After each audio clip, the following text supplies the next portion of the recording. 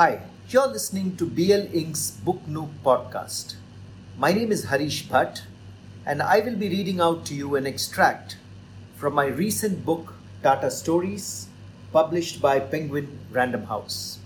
This is a book of 40 little known, inspiring stories from the history of the Tata Group. These are stories of human achievement, of successes, of failure, of dreams, of passion, of nation building, of pioneering. They are stories that can provoke us to do much more with our own lives. Here is an extract from the story The Maharaja Man in this book. This is the delightful story of one of India's first marketing wizards, a maverick of the Tata Group and a close associate and friend of J.R.D. Tata. He is the man behind the Maharaja, the lovable mascot of Air India, Saurabh Kai Khushroo Kuka, also called Bobby Kuka.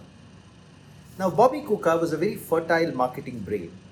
After spending a few years as secretary of Tata Airlines, Bobby Kuka had decided to give the brand a human face that represented India with charm and dignity. By now, the airline had been christened as Air India.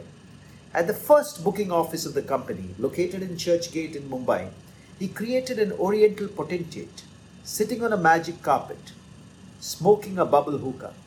This was the beginning of the Air India Maharaja, perhaps India's very own advertising mascot that went on to win millions of hearts across the world.